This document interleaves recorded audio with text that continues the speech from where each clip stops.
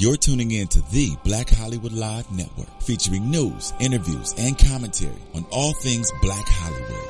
Hollywood redefined. From Los Angeles, California, presented by Maria Menounos and streaming live thanks to Akamai Technologies. This is Black Hollywood Live, Portraits, featuring intimate, in-depth interviews with Black Hollywood stars and influencers. Black Hollywood Live, Hollywood redefined. You're listening to Black Hollywood Live. And now, the host for Black Hollywood Live, Portraits, Daryl Kristen. Hey everyone, you're watching Black Hollywood Live Portraits. I am your host, Daryl Kristen. Here joining me today is DJ Jesse J. What up? Courtney Stewart. Hello everybody. And our very special guest that we're excited about, he is known as one of the most profitable and bankable producers in Hollywood. Yes. Will Packer is with us today. Yes, sir. Welcome. Oh man, it's glad to be here. I'm really glad to be here. Thank you for joining us. Excited to have you here. Yeah.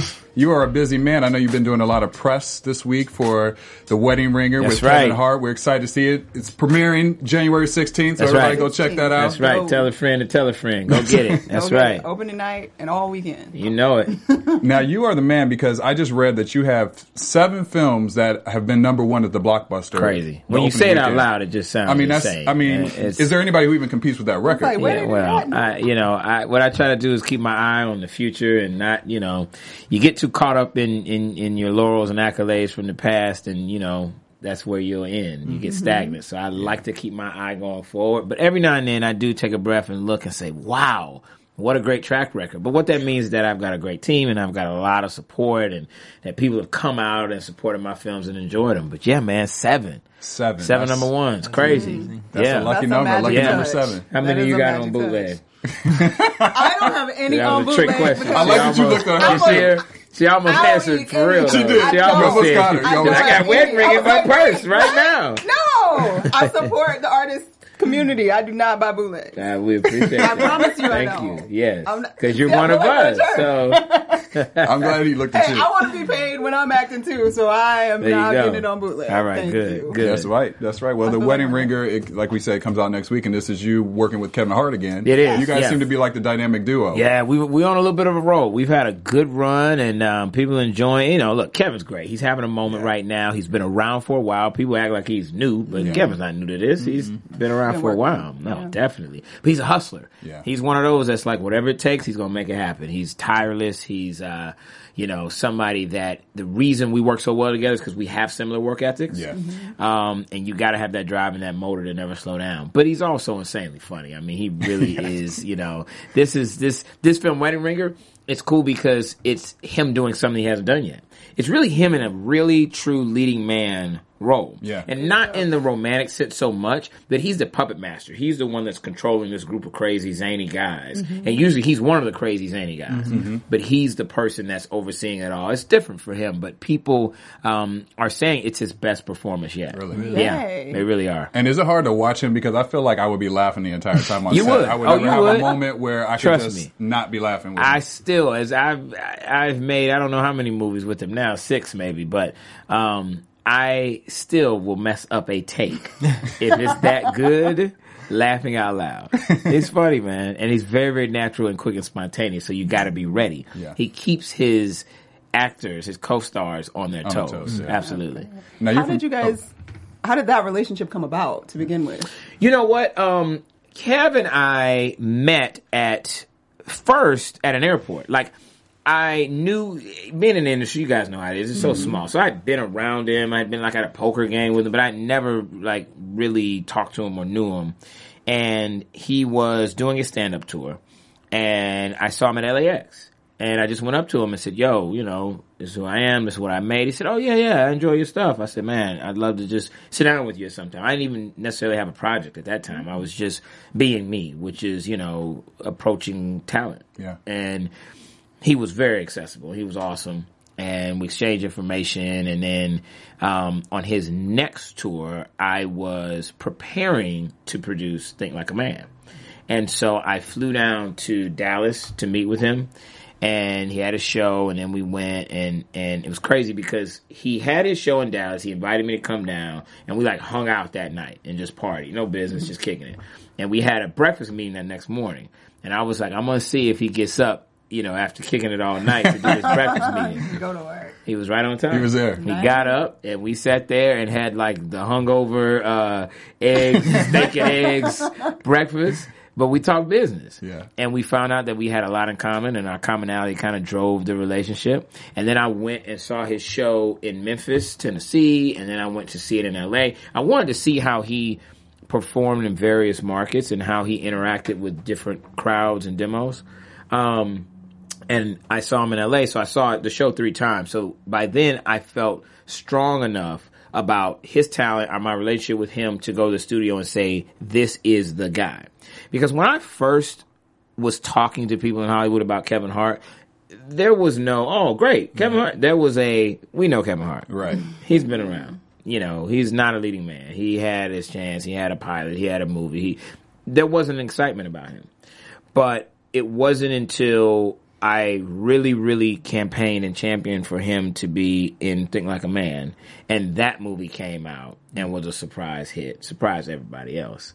That's what really put him on the map in terms of a Hollywood perspective. What inspires you as far as coming from Kevin, as far as working with him in so many movies? Is it that you are inspired by him as an actor, that you find a role or you create a role for him, or that as you're working on these projects you're thinking, wait, I have the perfect guy? Is it just that comes off every time? It works both ways. It works both ways. Sometimes it's about, because I know his talent and skill set, it's about when I read projects, I immediately will think of him because I know it's something that's tailor-made for his skill set. Right. And then other times it is about developing things around him. Developing things because I know either his sensibility or I know something he wants to do. Mm-hmm. And so it really works both ways. Is that what came Wedding Ringer was a project that was already in existence and wasn't written for Kevin. And it was a little bit different than what he had done, like I mentioned, but I knew with his skill set, he could do it. Mm-hmm. He could kill it. But then there have been other projects like the character in Think Like a Man was totally designed for Kevin, with Kevin Hart in mind. And is he one of those people that you just let him roll with improv? Because I feel like he has a scene that he has a particular dialogue, and then you just let him roll. And a good director will. Yeah. A good director will know how to let him be him and keep the reins on him. You got to keep him within a certain box just to tell your story to make sure the narrative moves forward. But a good director knows how to let him be him and let him go and let him run for the betterment of the project. Now, just from the business perspective, like you said, he had already been around for a while. And they weren't hype about him at all. What is it that you feel like you were able to capitalize on or see in him from a business perspective in Hollywood that they didn't get or that it didn't quite communicate with before? You know what? As a producer, I have to be able to have an eye for talent. That's just part of my job. That's just, if you're going to be a successful producer, you need to be able, whether it's somebody that's, got a fan base and a following or not. You have to be able to say, you know what, that's talent. That's somebody I want to work with. So I definitely saw that in him. I saw how he was building a really strong fan base through social media, which I've always been very in tune with, and how even though in the Hollywood side it hadn't translated to a box office hit at that point, it translated to, like we were joking, but a whole lot of bootleg DVDs. Right. And you know what that means? That means there's a real appetite for them out there. It translated into a whole lot of Twitter followers. Yeah. That means there are a lot of people that, are aware of you and interested in you. So it made sense. But that's part of what, a good producer should do. And then I know you can't reveal too much about the film as far as like scenes, but I'll tell you everything. What was one of your favorite scenes in the movie that we can expect to see? You know what? There's a scene where the guys, which is Kevin and Josh Gad and all these groomsmen, because the theme of the movie is that Kevin Hart runs a company, and if you are getting married and you don't have a groomsman, you don't have any friends, you don't have a best man, you hire Kevin. And he puts a whole fake existence together, and you can look cool at your wedding. So he and all these fake groomsmen that he has brought together for Josh Gad have to play pickup Sandlot football game against the father-in-law, the father of the bride. And the father of the bride's got all these old-timers. And the young guys, of course, think they're just going to run these guys over. Where the old-timers happen to be Ed Too Tall Jones, John Riggins, Joe Namath. They're like real stud athletes that have to play against. So we actually got to film a football scene between those two groups. It was super fun. It was in the mud. It's raining.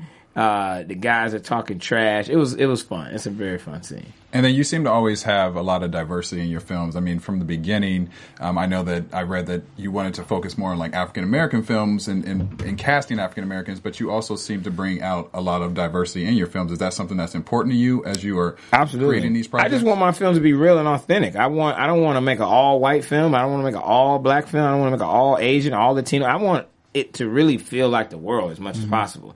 I'm proud of the fact and not shy that my films, feature African Americans.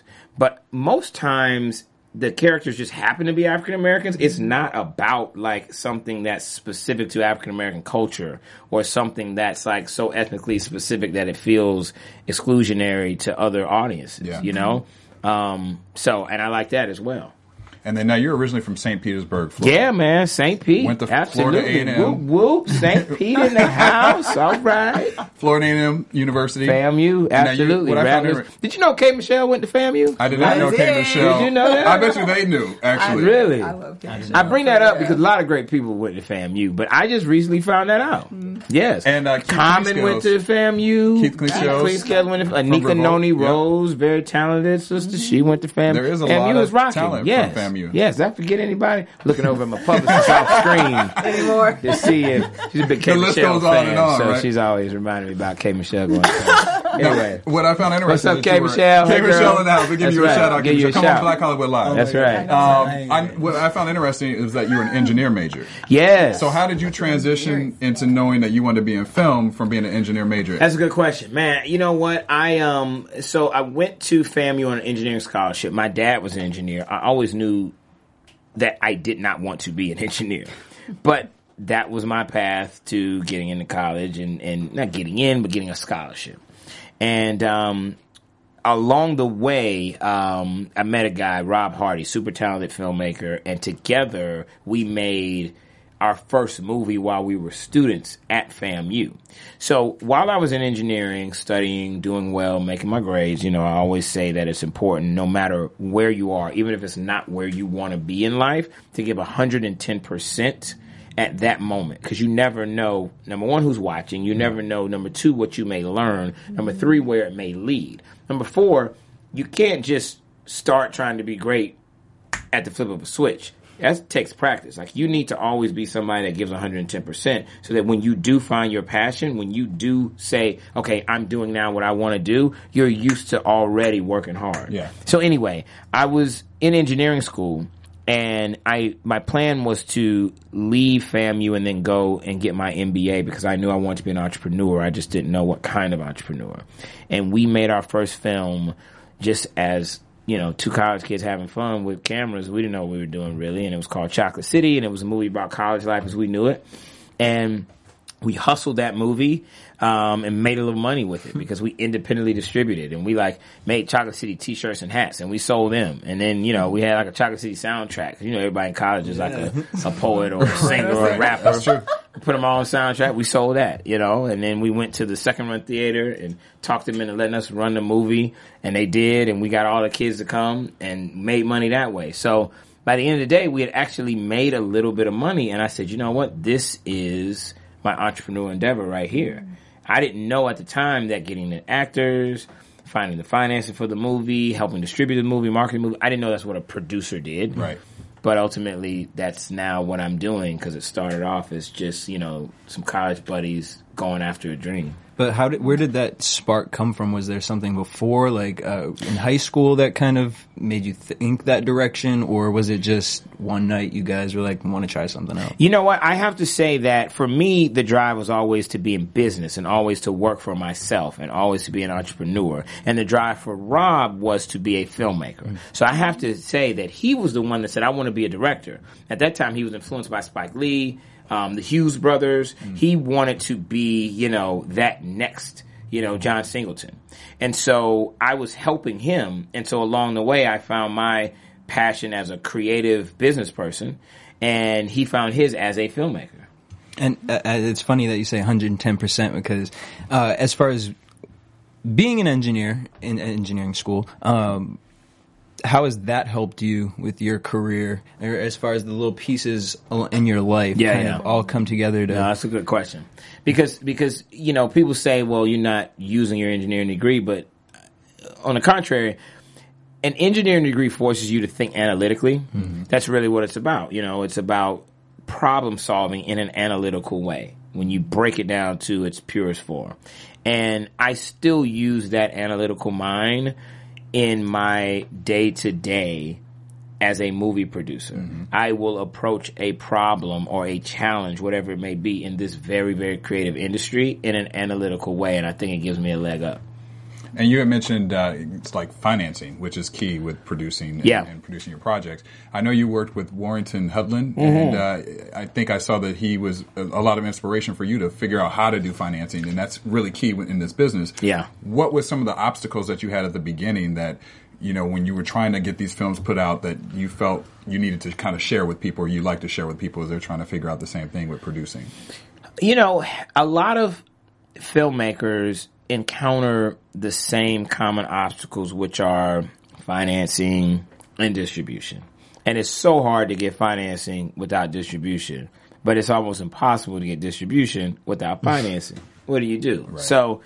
But you got to start somewhere.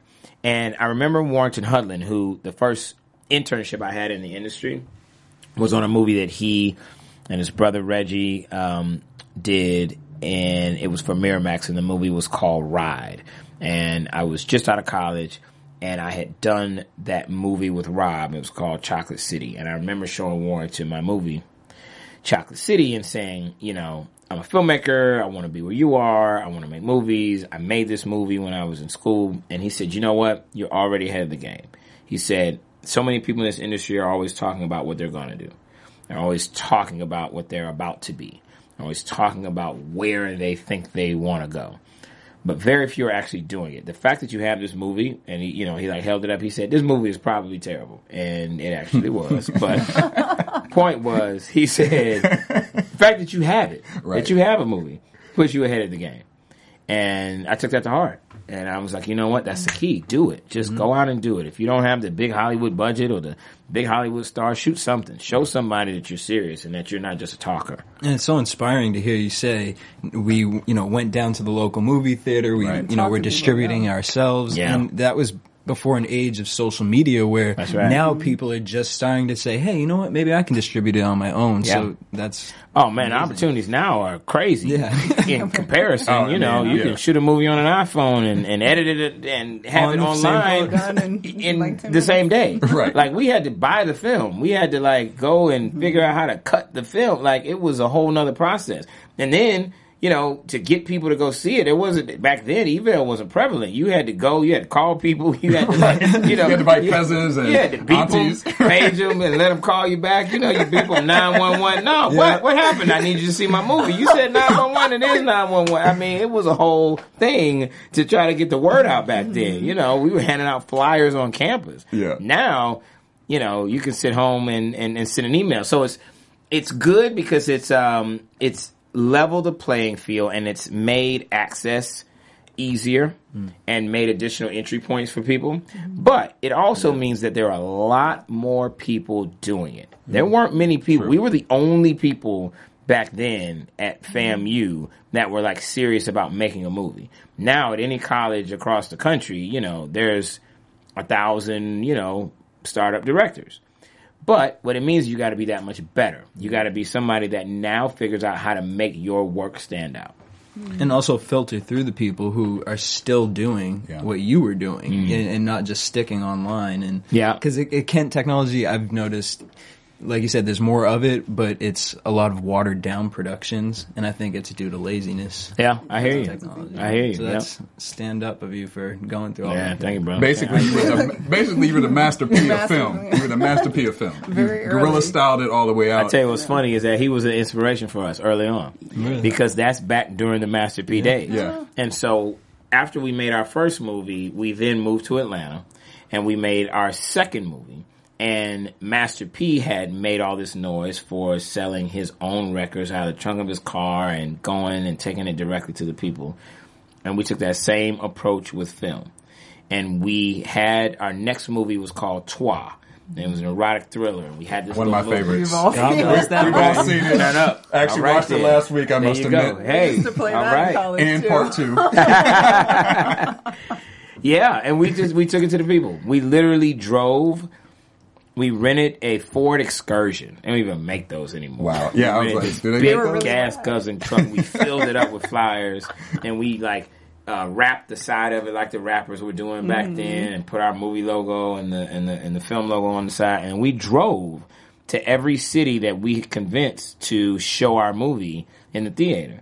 And so, I mean, I remember it was Atlanta to Jackson, Mississippi, Nashville, Tennessee, Memphis, Tennessee, Charlotte, North Carolina, Greensboro, North Carolina. Like, I remember the markets. They were primarily southeastern markets. The furthest north we went was Chicago. And we went there because there was a theater that agreed to show it. There was a black theater ownership group, and they had a first run movie theater, and they let us show our film there. So we went to Chicago. But other than that, it was a lot of small southeastern markets. Why did you guys end up in Atlanta instead of LA or New York? Yeah. That's a great question. And people ask me all the time about like how important it is to be in a particular market, right? So when we graduated from FAMU, we were trying to figure out where to go. And we talked about, like, we want to try to make a run at this filmmaking thing. Well, you got to go to LA. And we said, well, or New York. There's also an opportunity there. And we looked at them and we said, you know what? Those are really big ponds. And we would be yet another small fish in a big pond. And we said, but Atlanta at the time, and it still is, but then the music industry in Atlanta was just starting to Huge. burgeon. Yeah. It was popping. That's back in the days of, TLC Outkast, and TLC, LaFace Babyface, Records, yeah. and Organized Noise. Jermaine Dupri was coming up. Yeah. Usher had just that was when Atlanta and the hip hop R&B music scene was really just starting to pop. Dallas Austin was on the map. And so we said, you know what? We'll move to Atlanta. We'll then be a bigger fish in a smaller pond, right? Because there's not as many filmmakers in Atlanta, and we can do music videos. We can eat off the music industry that's there until we can get the film thing going. It was a good idea. We moved to Atlanta. Do you know that we did not get one music video? Nobody would hire us. Nobody. So our plan, while fortuitous, didn't work the way we thought it was going to work because the industry was kind of locked up. There were all these guys that were already doing music videos, and that's who all Everybody the guys went to the same guy. They went to the same 5 companies. And we were these new guys out of Tallahassee, Florida, and they were like, no, we're hiring blah, blah, blah, blah, blah, blah, because he just did the Lil Jon video. He just did the Outkast video. He just did the Monica video. And we were just these new guys. And we could not break in. We never got one music video. But thank goodness we didn't because it kept us hungry. Yeah. And it made us then independently produce our next movie. What did y'all do in the meantime to eat and keep going? That's another story. But you know what? We got time. It was I delivered newspapers. I would get up at 3 a.m. because we wanted jobs that wouldn't infringe on our film hustle. Yeah. So I would get up at 3 a.m, pack my little Honda Civic with newspapers, the Atlanta Journal-Constitution, the AJC. I would get them in, and you have to roll your own newspapers. A lot of people don't know that. It's not like, at least I then, didn't it know wasn't a machine that, no. You get up in the morning, so you get up at 3, you have to go to work, be at work around 3:30. You have to get your newspaper. So you got to deliver 1,500 newspapers. You got to take each paper, roll it up, stick it in the bag. If it's raining, you got to double bag it. You got to put it in one bag, put it in the other bag, whatever. You get your basket, you fill them up, you roll up 1,500 paper. That's an hour. Yeah. Now you go out to your car, load your car. Now you get out and drive. It's 4:35 a.m. now. So, and you got to have them delivered by 6:30. So it's a whole thing. But what it allowed me to do was during the day, I was free. I could be on the phone. I could be making calls. I could be calling people in LA and acting like, I had this big office that I was running in Atlanta. So yeah, and then Rob temped. He was a temp. He would just, do these odd jobs here and there.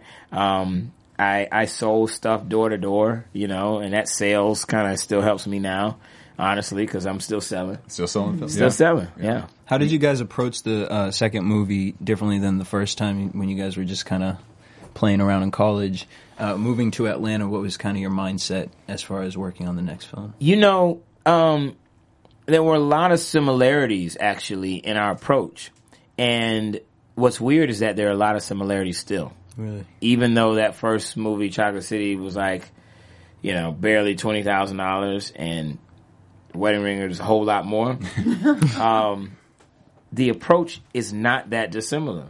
It's about making a good movie and then getting the word out, getting people to want to go see it. So with that first movie, we convinced one theater to show it in our little college town, and then we did everything we could to pack that one theater. With the second movie, we got like 19 theaters in 19 different markets. That was when we drove market to market. We did the same thing. We convinced each of those theater owners to let us show it, and then we did everything we could to pack each one of those theaters.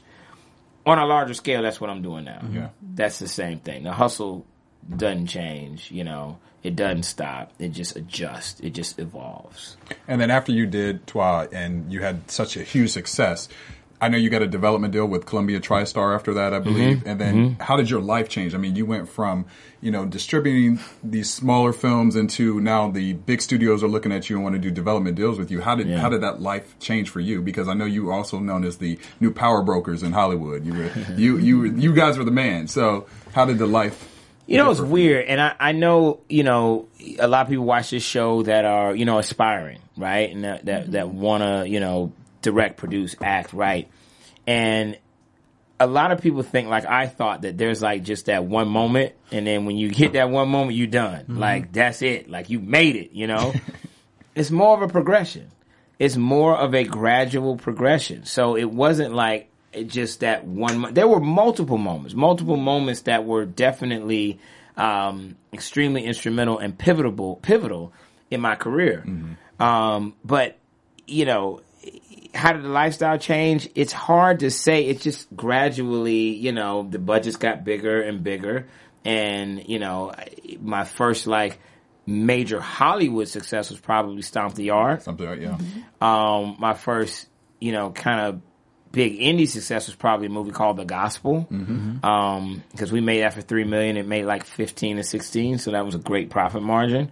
But that allowed us to make Stomp the Yard, and Stomp the Yard allowed us to make Think Like a Man. Yeah. So each one leads to a different level, So I would just say that to people that are watching, that it's a progression.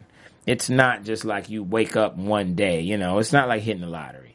It's a lot of hard work, and over time, you can get to where you want to go if you're persistent enough and you don't give up. And you seem very consistent with that lifestyle. Is that something that your family installed in you? Because as an entrepreneur, it gets hard when you're working those 5 jobs and you're late at night and you're like trying to be creative, but you've been mailing papers, working at the grocery store all day. And then you get in that mode of, you can't, it's hard to connect with people because you're trying to be in this creative place. And for you, how do you get out of that space of no, if you get all those no's, how do you get out of that space of this is what I'm supposed to be doing, even though, I'm not getting this distributor deal, I'm going to do it myself. How do you personally? That's a good question. And like I said, I know a lot of people watching can relate to it, because it feels like sometimes, what am I doing? And I had a lot of those moments. Like, what the hell is going on? Like, this makes no sense. And I had an engineering degree. I have an engineering degree. I mean, these ramen noodles. I'm getting up every morning. I'm calling people who will never call me back. I didn't even live in LA. So it was like, I can't even afford to get there, to go to their offices to stalk them. Right. I just, was doing the best I could from where I was. And there was just something in me. And something that you asked about family, and I definitely think it was instilled at a young age, that said, it's not over until I say it's over. And that's the truth. Because there were plenty of times I could have given up, because I couldn't get, the money we wanted to get even to make Trois. And then after that, I couldn't get another studio film. And then even after The Gospel, it took forever to make Stomp the Yard. And then, people didn't think Stomp the Yard was going to really work. And we walked Stomp the Yard around town. Everybody told us no. Everybody told us no with Stomp the Yard. And then we went back to Sony, and Sony said yes. And then it opened big. And then all the other studios said, you should have brought it to us. We would have made it. It's that kind of cliche Hollywood, once you're hot, everybody wants you. Right. Yeah. And then you've worked with some of the hottest African American talent, from Taraji all the way down to Beyonce. Yeah. Who has been some of your favorite people to work with, actually, and who would you like to work with that you haven't yet that you maybe want to put in a film? Man, Kev is great. Love his work ethic. Idris Elba, one of my best friends in the business. Super talented. Yeah. Beyonce. I mean, it's been said a million times, making 1,000,001. She is the queen for a reason. She works hard. Like, that was one thing that being on set with her for the movie we made together was so apparent, was that if she's into a project, she's in 110%. She goes hard. So I enjoyed that. And then, I mean, my Think Like a Man cast is so amazing. I love those guys. I'd make every movie with them if I could. They're just, Taraji, Regina Gab, Michael Ealy, Terrence J, and Lala are two actors that are like coming up that I know are ones to watch. I love Megan Good. I mean, that cast is great. Gary Owen's very talented. He's somebody that I think, the industry is sleeping on a little bit. Yeah. And then, there's so many I'd love to work with, African American and not. But I haven't worked with Sam Jackson yet. We've talked. I haven't worked with Will or Denzel, but somebody like Michael B. Jordan, definitely want to work with him. Talented young brother. Yep. Definitely somebody that's on my radar for sure. Lupita. She's made a lot of noise this year, but she earned it. John Boyega, super talented. The Black Stormtrooper, who knew? Right? Who knew? Right? And then another thing I've appreciated about your films is, like with Obsessed and also No Good Deed, is that you depict women in a strong format. And is that something consciously that you wanted to do, or is it just kind of how the script unfolded? You know what? It's two things. Number one, it's just who I am, because I have a great respect for women, especially African American women, because my mama raised me right. So I know, their power, and I know from whence my strength comes, right? The other thing is that there's such a huge, just from the business side, there's such a huge, important audience. And an audience that for a very long time Hollywood ignored. Mm-hmm. And so every film I make, I have a component with an eye towards women, and especially African American women, because they are a monster demographic. They are tastemakers, they are influencers, they are loud, and I mean that in a persuasive kind of way. Like, if, they're all watching Scandal on Thursday night, it, because it's trending. Don't look at Facebook if you don't find out what's going on. Forget about it, Yeah. And that's just part of the culture, and so I would be remiss if I didn't, make content with that audience in mind. And do you feel that now there's a shift in Hollywood where you've had such success? I mean, you're known as the profitable producer. Do you feel that Hollywood executives in suits are paying more attention to black projects and making notice of that, and more willing to greenlight projects at this point? Some are. I mean, you have to realize that, Hollywood still by and large is a tentpole business. And so, if you're making a tentpole, everybody has to go see it. Yeah. Black, white, brown, yellow, old, young, men, women, like you're making it for all the quadrants. But there are more financiers and distributors and studios that are open and interested in making movies for and about African Americans than before, because of the financial success of, some of the films like mine and others. Well, in spite of the financial success that you guys have all had, and there's been some great films that have come out, there's still, obviously, as we had the Sony hacking scandal and hearing this idea that a leading black person isn't bankable abroad, and that's why the lead actors aren't really coming out. And even you mentioning earlier that Kevin Hart's finally getting to be in a real leading man position, right? But perhaps not seen that way by the Hollywood as a whole. Do you think that, is it bull, or is it really just, or is there some some truth in what they're saying in terms of what their perspective is in terms of an international business market. No, there's definitely truth, but I think you have to look at why. I think that, definitely films with African American leads have not historically performed on the level of films that their white counterparts have been in. But I think you have to look at why that is. And I think that it is a little bit of a self-fulfilling prophecy. Mm-hmm. Once you say something's a certain way, you contribute to it staying that way. But what I choose to do is look at the progression and how far we've come, because, be it The Equalizer or Ride Along, those movies are making more money internationally now than they would, even proportionately, 10 years ago. Right. So what that says to me is that the audience is growing for content that happens to feature people of color. And that's a good thing. And I think as the world is becoming more diverse, the studios are recognizing that you need to have some element of diversity for a film to feel authentic anywhere it wants to play.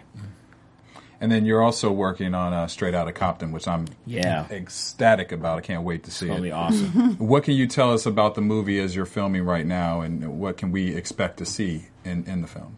Well, the movie's wrapped, and it is some of F. Gary Gray's finest work. I'll tell you that. It is. It was a labor of love for he and Ice Cube and Dr. Dre, because they all, obviously Cube and Dre lived it, but Gary lived it as well. He lived that time. He's from that world.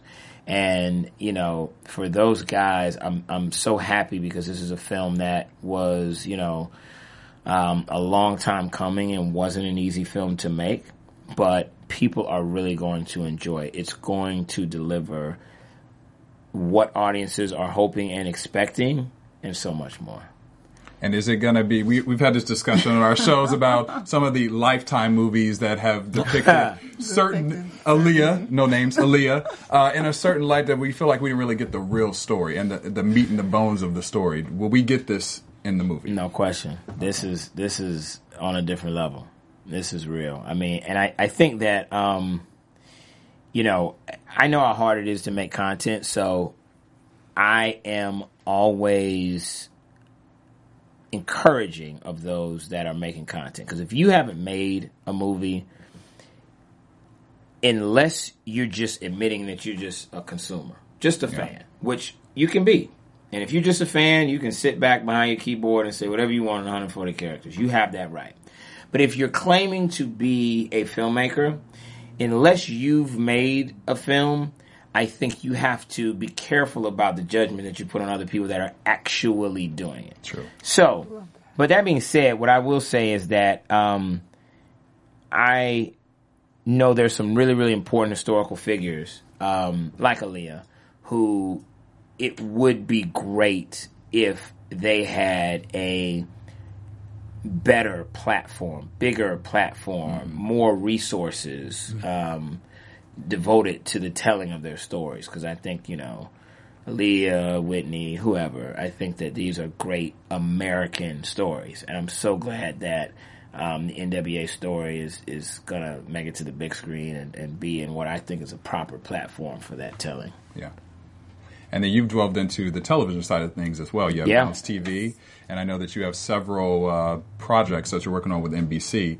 What was the importance of you kind of transitioning from the big screen to the small screen and producing projects for that?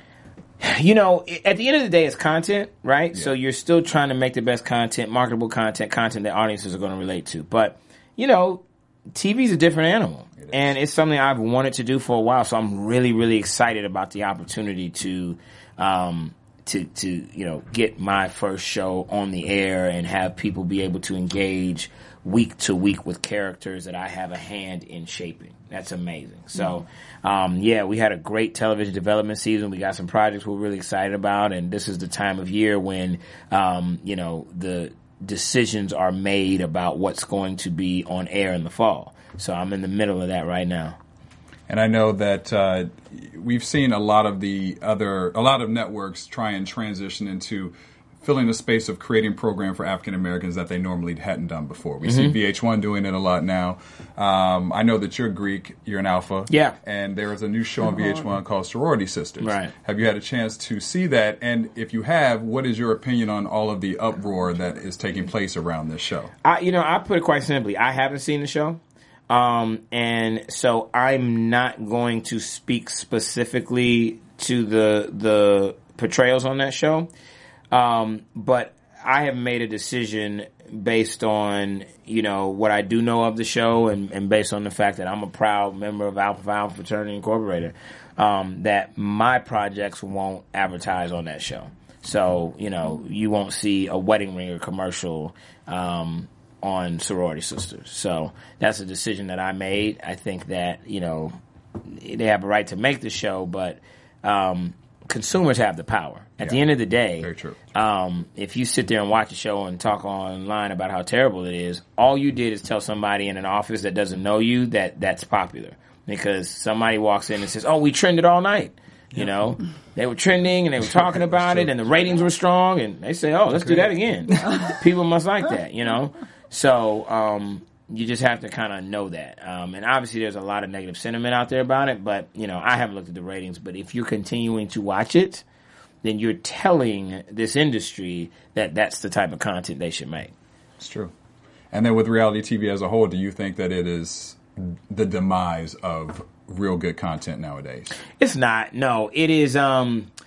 Here's the thing. I think that it's gonna be there. I think that it's not going anywhere. Because, it is the economics of it make, so much cheaper to shoot a reality show than a scripted show. And so many people like to watch, the car crash element of it, I like to say, car crash, it's terrible, but you can't stop You can't stop watching it, right.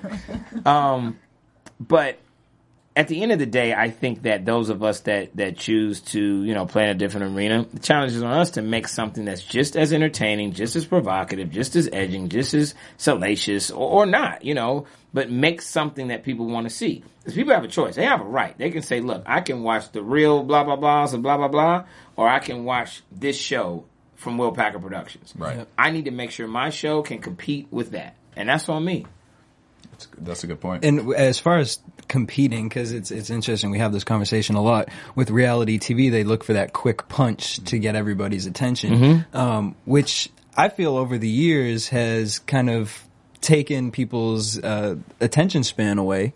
So to watch these hour-long sitcoms, how do you compete with that as far as trying to lure that audience back to a smarter place? You got to make it entertaining. It's definitely changed the landscape. Now, I'm not saying it hasn't affected it for sure, because I guess without selling out, I guess that's the question. I think you can make good content that's engaging and entertaining. A lot of people think Scandal is a good show, and a lot of people watch that show, 100%. and it's scripted. It's Shonda, writes the hell out of that show every week. So, I think you can do it. I think it's like when we were talking earlier about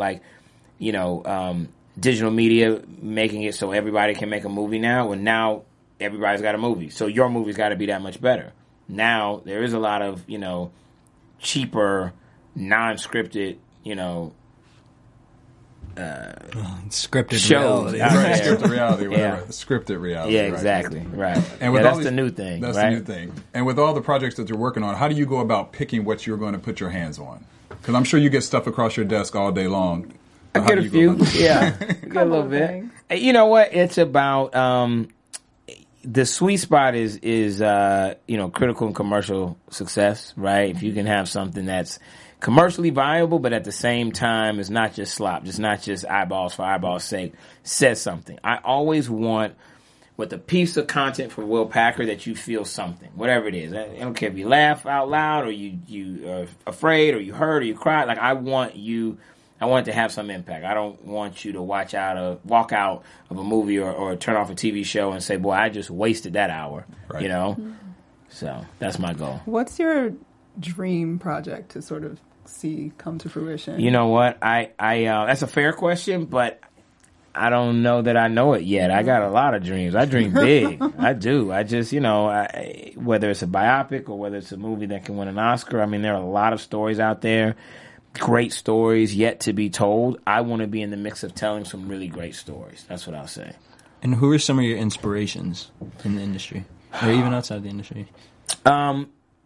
You know what? I think my dad, for sure. I have to just go straight outside the industry because he just taught me so much about manhood and just about life. And so for me, the industry happens to be where I work, but it's not who I am. Like, I'm Will Packer. If I was a radio DJ or a corporate, VP, I wouldn't be a VP. I'd be the president. I like if that. I was, I like if that. I was I in like corporate that. America, I like that. I'd still be me. And so the lessons that I learned, they translate in any medium. About hard work and being upfront and being honest and keeping your relationships and treating people the right way. So I'd have to say he's my biggest inspiration. How did your father take it, that transition from engineering to filmmaking? You know what? He was cool. It was my mom that was nervous. My dad took the approach because I left college with a degree in electrical engineering and did not take a job. Just moved to Atlanta and, was sleeping on the couch. Like, it was like, I'm just going for it. And my mom was like, oh my gosh, what is he doing? You have a degree, to my dad, honey, are we going to let him do this? Are you okay with this? And my dad was like, he's smart enough. He won't let himself starve. He's got to go. Let him go. Let him do, and that was his approach. He was like, he won't let himself starve. And you have a son in college. I do, yeah. Is he in filmmaking, taking after you? He did an internship this last summer at Universal, which was great. Oh, wow. So we'll see. He's just a sophomore in college, so we still got to figure out, what it is. But he definitely, he's got me as an influence. So we'll see. But he's super talented. He's way more talented than I am. So we'll see. He can do anything. Would you actually like him to be in the entertainment business? Because some people that are in it some people keen on it for their kids. You know what I feel for my kids? Because I have 4 kids total, and for any of them, I want them to follow their dreams and their passion. And I don't want it to be limited or dictated by my job, by my passion, by what I was successful in. I want them to go for it, whatever it is that they want to do. And if you could use one word to describe your career, what would you use? Amazing. Amazing. Because it has been. It's really been amazing, just with what we're talking about today. When you think about from, on the campus of, a college that didn't have a film school, to delivering those newspapers, to everybody saying no to Stomp the Yard, to sitting here with you guys and able to talk about 7 #1 movies. 7. Amazing. Powerful 7. Well, we're going to wrap up, but we will have like 5 quick personal questions, fun questions that we're going to ask you as we're kind of concluding the interview. All right. First of all, what's your favorite song out right now? Right now? Yeah. Oh, I'm about to say something crazy. What part of the segment is? You can say whatever. Move That Dope. I would have to. That just came to mind. I was not expecting that. That was. I didn't expect that. It's not even new, but I think we need a camera on your publicist. Yeah. I think that she might have just passed out. Oh no, my publicist is ready for my career to be over. She doesn't want to. I was good the whole time. I gave good, succinct, coherent answers. Then you asked my favorite song. I went straight to the most ratchet, rap song. Right, I was not expecting that answer, but I appreciate that answer. I'm just look. It's better than something I could have gave Stacey R. Collins Jackson. All right, Justin, go ahead. I'm too busy laughing over the song. If you could be stuck on an island with any actress, who would it be? I'm engaged and I love my fiance dearly. So I don't know. So how about actor?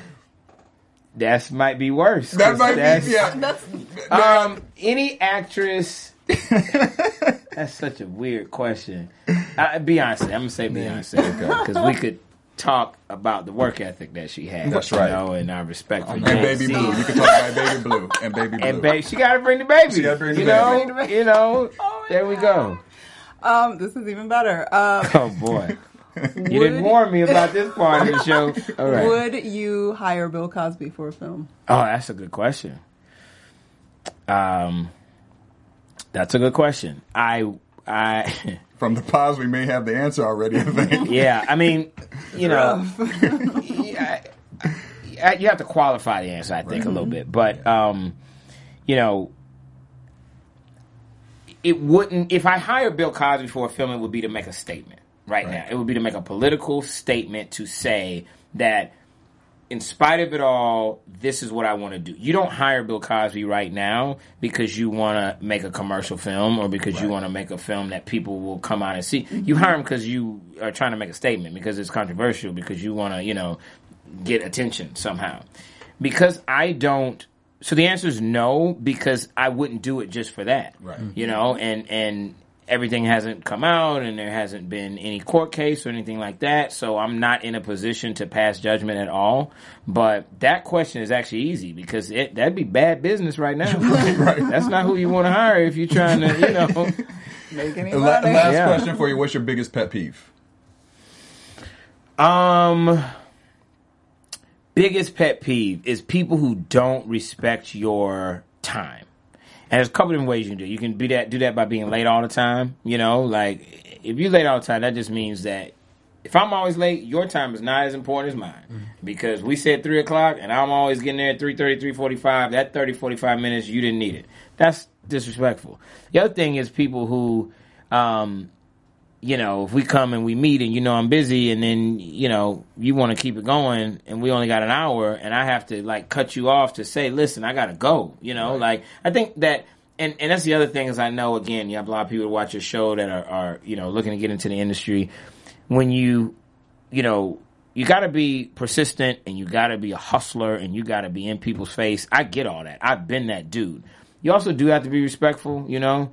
I get a lot of people that, like, come to me and, you know, and they put their hand on my shoulder and don't want to let go. You know what I mean? I got a lot of people that don't, you know, necessarily respect my personal space and allow me to, like, you know, move the way I move. Like, let me, you know, if you got something, let me give you an answer. Go through the proper channel. Everybody's got channels, you know. Like, what am I going to do really in this lounge, club, restaurant, concert? What am I going to do right now? You know, but what you can do is say something that will spark and remind me that when you send the email to the right person, I'll be like, oh yeah, I remember. Right. There's some people that are like, this is my chance. I got Will Packer. He's going to greenlight my next movie. He's going to produce it. I'm not letting you go till you say yes. And that's a little... That gets a little weird. That ain't happening, brother. Moment, yeah, right? So I guess that awkward moment. After the interview then. Yeah. well, thank you for joining us today. You're kidding me? This is awesome. Where can your fans find you on social media? I'm easy. It's at Will Power Packer. That's me. At Will Power Packer on Twitter. At Will Power Packer on Instagram.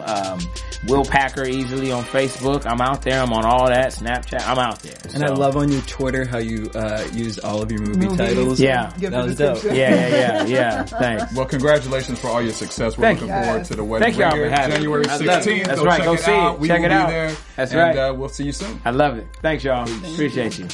Good job. That was fun. From producers Maria Menounos, Dario Kristen, Tiana Hobson, Kevin Undergaro, and the entire BHL crew, we would like to thank you for supporting Black Hollywood Live, the first online broadcast network dedicated to African American entertainment. For questions and comments, contact us at info@blackhollywoodlive.com. Like us on Facebook, tweet us, or Instagram us at BHL Online. And I'm your BHL announcer, Scipio. Instagram me at Planet Scipio. Thank you for tuning in.